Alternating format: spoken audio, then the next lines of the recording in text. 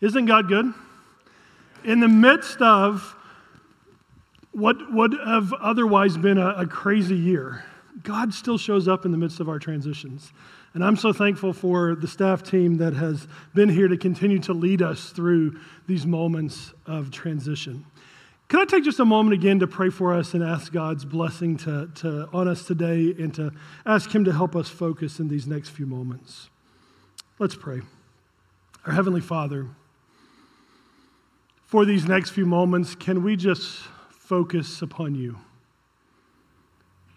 Help us put out of our mind whatever our plans are for this afternoon, whatever the week ahead looks like. And for the next few moments, could we just focus on what You have to say to us? Lord, we have celebrated today because You have done great things in the life of these graduates. But Lord, we know that You're not finished with their journey. So Lord, we pray today that they would continue to walk with You. They would continue to follow You, and that they would look to this church to be a place where they can see a shining example of what it means to be completely and wholeheartedly committed to You. Lord, in these next few moments, help us just to quiet our heart. Lord, help me to get out of the way. We pray that You would just speak this morning, oh God. Speak to our hearts. May we leave here this morning, Lord, different, because again, on this Sunday morning, we've encountered You. Lord, we'll give You the praise and the honor and the glory for these things. We pray in Jesus' name, and all of God's people said, amen. As I've been thinking about this morning's message, I've been wondering, what would I give a graduate? What kind of gift do you give a generation that's grown up with smartphones, smartwatches, smart cars, and smart homes? What do you give to a generation that has pretty much every bit of information known to man at their fingertips if they just Google the right thing? What do you give to a generation that spends as much time online and on social media as they do IRL, in real life for you old people? A recent study I read said that 49% of high school teens admit that they spend 5 to 8 hours per day on social media or playing video games. And 13% of those same high school students said they spend 9 or more hours doing that. Some of us don't work that long in a day. What do you give to that sort of generation? What do you give to the generation that if they want to talk to someone in the next room or around the corner or across the world and they want to see them, all they have to do is push the FaceTime button? These teens have grown up in a world different than what most of us grew up in. What do you give to a group of teens that don't know the pain of dial-up internet? Who don't understand what it means to go to the card catalog and use the Dewey Decimal System to do research for a paper? What do you give to a generation that doesn't know how to type a paper or hasn't had to type a paper without spelling and grammar correction? What do you give this group? If I could give them any gift, the one gift I would give these graduates that would serve them throughout their life, a gift that they would not spend by tomorrow night, would be the gift of perseverance. Young people, it's not because I don't think that you know what it means to keep going. I think you know what it means well. You've proven yourselves in perseverance when it comes to your education. You've completed that part and done well. But I want to give you graduating seniors a gift of perseverance because I believe in the Church of Jesus Christ, we all need the gift of perseverance. Not only our graduates, but church, us as well. Because the world in which we live is consistently playing on our emotions, trying to cause us to rethink what we believe and what we feel. A world we live in is challenging everything we believe, and things that we were once very certain of now have been called into question. The world is consistently pulling us in one direction or another. It's calling us to want this, buy that, trust this, hope in that. The call is always for us to gather the most items, have the most friends, throw the most elaborate parties, and drive the fanciest cars. In the workplace, we're called to leverage our friendships and associations to get to the next level, to land the next big deal, to make the most money, to get the next promotion. In the world of raising children, we're challenged to raise the most athletic, best educated, cultured, well-traveled children, all while holding on to our marriages where we see very little of each other because we're running from job to side hustle, from the ball field to the concert, from the boardroom to the next civic activity. And students, get ready. If you're not already facing those kinds of pressures, they'll be in your lap very, very soon. To say that we live in a world of pressure is maybe the understatement of the week. It seems that everywhere we turn, somebody is wanting something from us, and make no mistake, they want more than our time. All of the things that we're a part of are asking for a part of who we are, a part of our hearts, a part of our allegiance. And if we're not careful, we're pressured into dividing our hearts and lives into so many pieces that we're truly committed to nothing. Because we're trying to be committed to it all. Jesus clearly interprets the first commandment for us in Matthew 22. He says to us, this is what's most important to life. He says, we must love the Lord our God with all of our heart, with all of our being, and with all of our mind. And a very close second is to love others as ourselves. Church, can I be honest with you? It's not the call of Christ that concerns me. It's our living into that call that concerns me this morning. I have to wonder in my life and in yours if we're living out those callings well in a world that's constantly trying to get our attention, trying to get a hold of our commitments, and honestly trying to get a hold of our heart. I'd like for you this morning to pause for a moment and consider this question. How committed are you to this faith thing? Are you sold out regardless of what it costs? To what extent are you willing to be committed to the call of God upon your life? You see, it's easy for us to say to our young people, you should follow God, you should give Him everything, you should commit your life to Him. But let's be honest, adults, sometimes that's hard for us to do in the world in which we live. When I look at the Old Testament, it's not hard to find people who are totally committed to following God, doing what they've been called to without concern for their reputation, for their families, or even their own life. Think for a moment of the heroes of the Old Testament. I'm going to give you just a second. What hero comes to mind? And then I want you to ask yourself this question. How committed were they to God? Maybe someone thought of Abraham, who God said to him, give up that son that you have been waiting for all this time, Isaac. Sacrifice him. And what did Abraham do? He followed in obedience.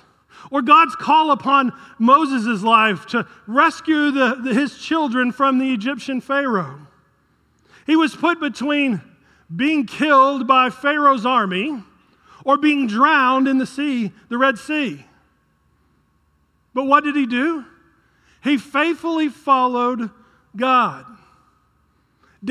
King David, before he was king, but when he was just a little shepherd boy, running around the hillside of Israel, God used a little shepherd boy with a sling and a few rocks to take down a 9-foot giant. Why? Because David was the most fit? No, because he was wholeheartedly trusting in God. What about Rahab? She hid the spies so they could give the report, so when it was time, the people could go up and take the city. Or what about Joshua, who was given the plan by God, a terrible military plan, by the way, to march around the city walls of Jericho, to shout and blow trumpets, and the wall would fall down, and then you're to rush into the city and take the city. I don't know about you, but I'm glad God didn't call me to that. It would take a lot of faithfulness and perseverance to trust God. Or what about Daniel? He was called to stop praying to God. And so what happened to him? He's thrown into a den of hungry lions. Or Elijah, staring down 700 prophets of Baal, 400 prophets of Asherah, a crazy king and a wicked queen. All he had was a simple prayer. But God showed up. God showed up. I don't know about you, but 1,102 to 1 seems not to be very good odds. And yet, the faithfulness to follow God. Gideon, facing a foreign army of great power, takes this tiny army that God had narrowed down himself and conquered. Ruth and Naomi trusted God to provide when they didn't have anyone to save them from poverty and starvation. And who could forget Queen Esther, who by making the request of the king that she did could have cost her her life. But she wasn't concerned. Or Hosea didn't care much about his reputation. He married a prostitute who, if that wasn't bad enough, her name was Gomer. Or Sarah and Hannah, barren women who trusted God that they would provide the children of promise. When I think about these stories, there's one characteristic that all of these folks have in common. Perseverance. Even in the darkest moments, even when things look the most bleak, when it appears there is no way out, no rescue, no chance that things could be different, they continued to follow God in the midst of that.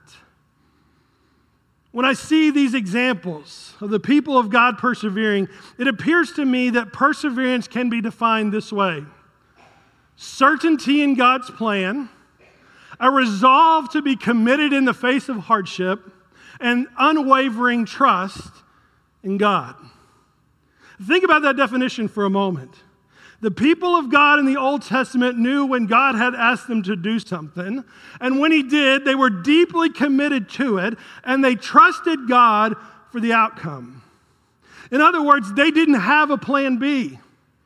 Any consideration of hedging their bets, any thoughts of a backup plan was out the window. Either God came through or they were sunk. There's one story that I want to quickly draw our attention to this morning that I think maybe is the most clear story of perseverance and commitment in the entire Old Testament. We find it in Daniel chapter 3. If you have a Bible, you might turn there for a moment because I want you to be captured by the words that these three Hebrew children say in a moment. We come to meet these three Hebrew children who found themselves living in Babylon because of their exile from Israel. These young men are known best to us as Shadrach, Meshach, and Abednego. They find themselves living in a strange land under the heavy hand of a king by the name of Nebuchadnezzar. Nebuchadnezzar has erected a golden image and commands everyone to bow down and worship. If you've been in church, if you've watched VeggieTales, you know this story. Right? But what do? They refuse. Their unwavering devotion to God put them in direct conflict with the king's demand.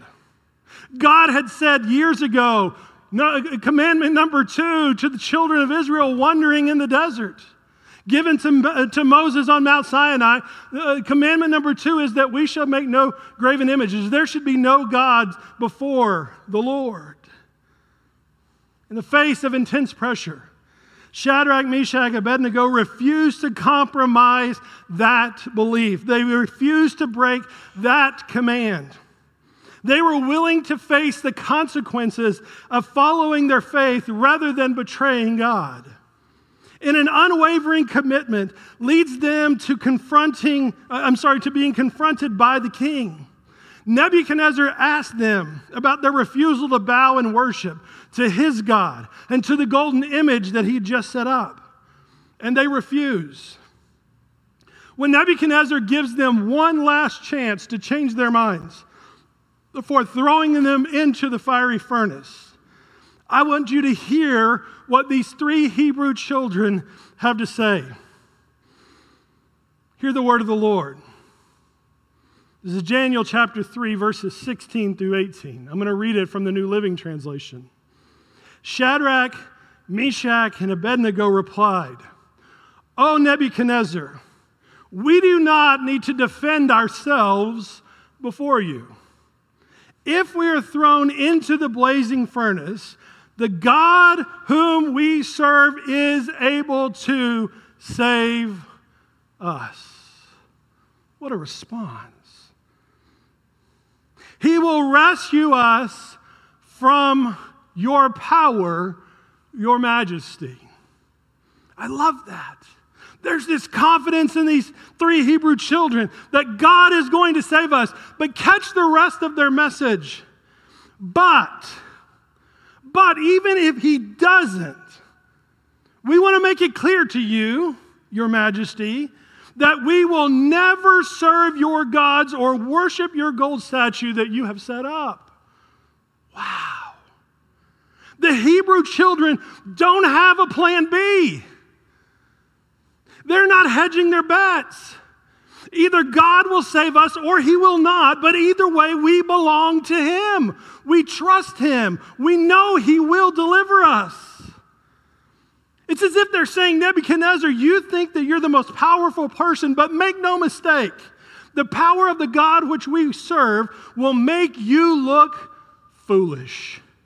He will boggle your mind, and he will make you live in awe and wonder of this God that we serve. That is an unwavering commitment to persevere in the face of difficulty. They're not shaking in their boots trying to find a way out. They're not trying to rationalize some way of, well, Lord, listen, I know what your commandment says, but we were going to die. No. They're committed in the face of hardship. They have an unwavering trust in God. They're persevering in the midst of unthinkable circumstances. Strike up the band. There's about to be a showdown because God will be exalted, and King Nebuchadnezzar, who has gotten too big for his britches, will be dethroned. You, no doubt, know the rest of the story. The furnace is heated to 7 times the heat that it was previously at. It was so hot that those men who were leading Daniel's friends to the furnace were killed. And Shadrach, Meshach, and Abednego, being tied up and bound up, fell into the fire. But that was not the end for these three Hebrew children. As they were thrown into the furnace, King Nebuchadnezzar witnessed an incredible sight. Instead of perishing, instead of dying like the men who brought them to the fire, they were walking freely amidst the flames, unharmed and accompanied by the presence of God himself. The Hebrew children are called out of the fire, and Nebuchadnezzar, seeing the fire had not touched them, he stood in amazement. Scripture says their hair was not singed, their clothing was not scorched, and catch this, they didn't even smell like smoke.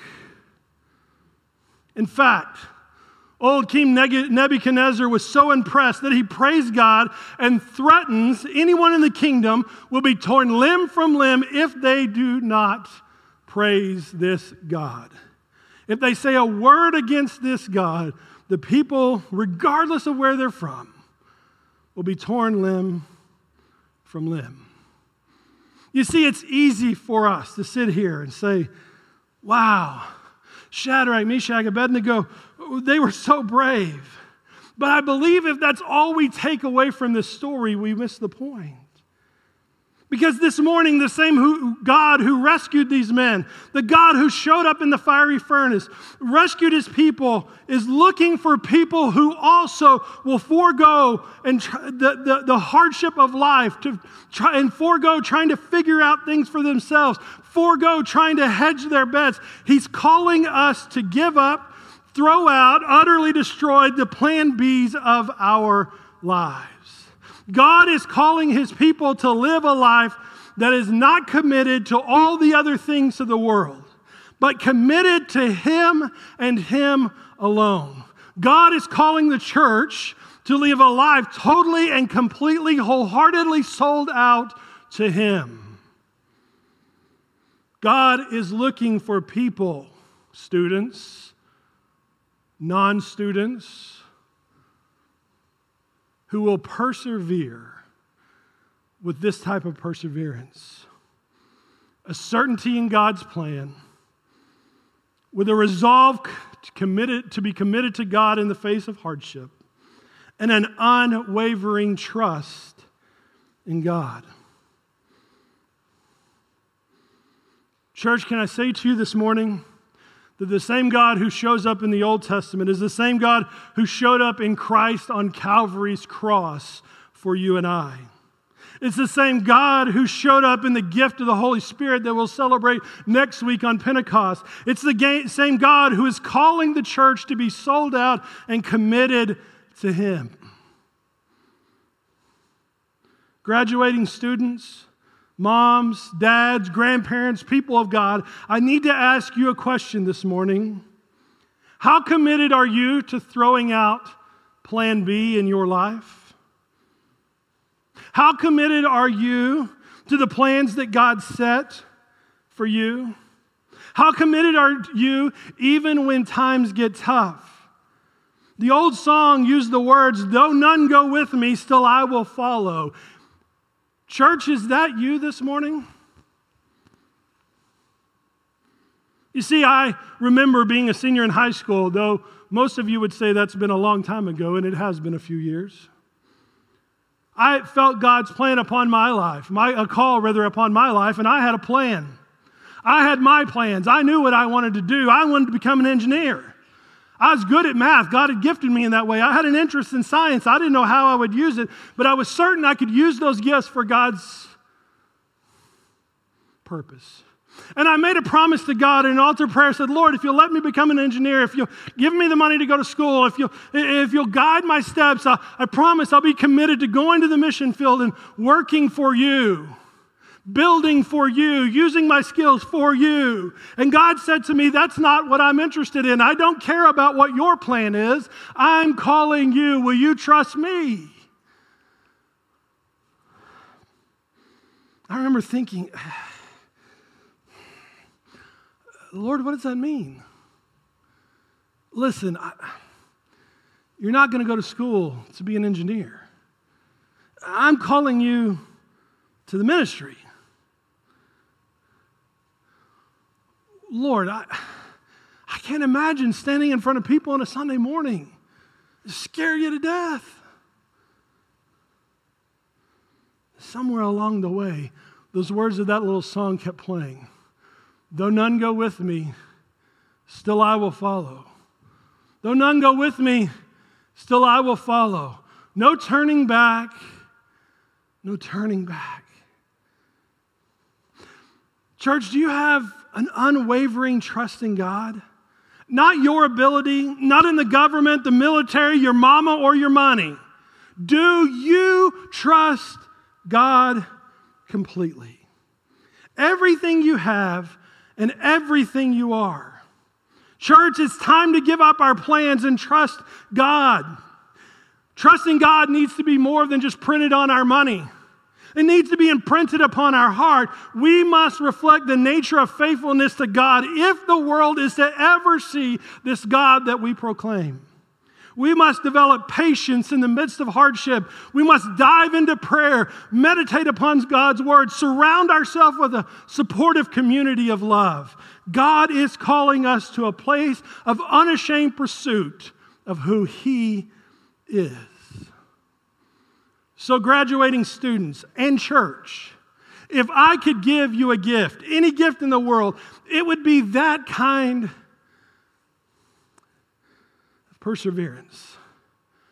The kind of perseverance that in a world in which is calling and vying for our attention, we're completely and wholeheartedly sold out to God.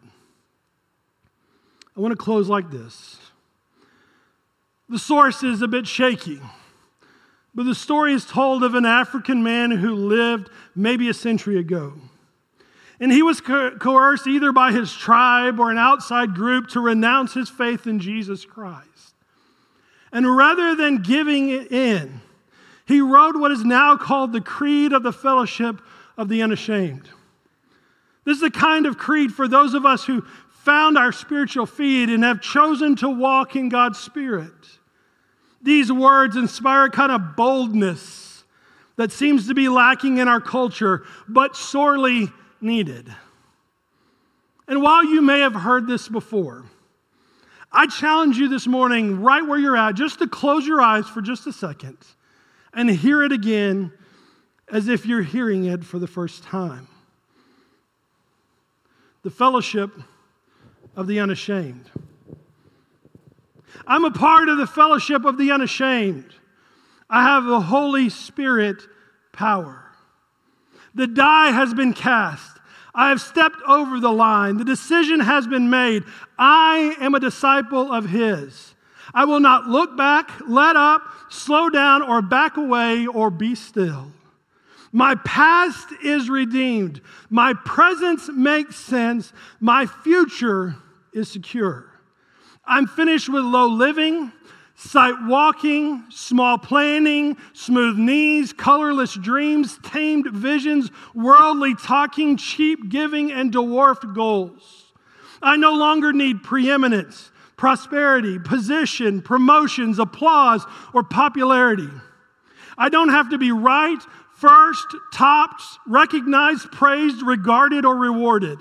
I now live by faith. Lean on His presence, walk by patience. I am uplifted by prayer and labor in His power. My pace is set. My gait is fast. My goal is heaven. My road is narrow. My way is rough. My companions are few, but my guide is reliable and my mission is clear. I cannot be bought, compromised, detoured, lured away, turned back, deluded, or delayed. I will not flinch in the face of sacrifice, hesitate in the presence of adversity, negotiate at the table of the enemy, pander at the pool of popularity, or meander in the maze of mediocrity. I will not give up, shut up, let up until I stayed up, stored up, prayed up, paid up, preached up for the cause of Christ. I am a disciple of Jesus. I must go till He comes, give till I drop, preach till I'll know, work till He stops me, and when He comes for His own, He should have no problem recognizing me. My banner will be clear. Church, my hope, my prayer is that that would be so in your life and in mine.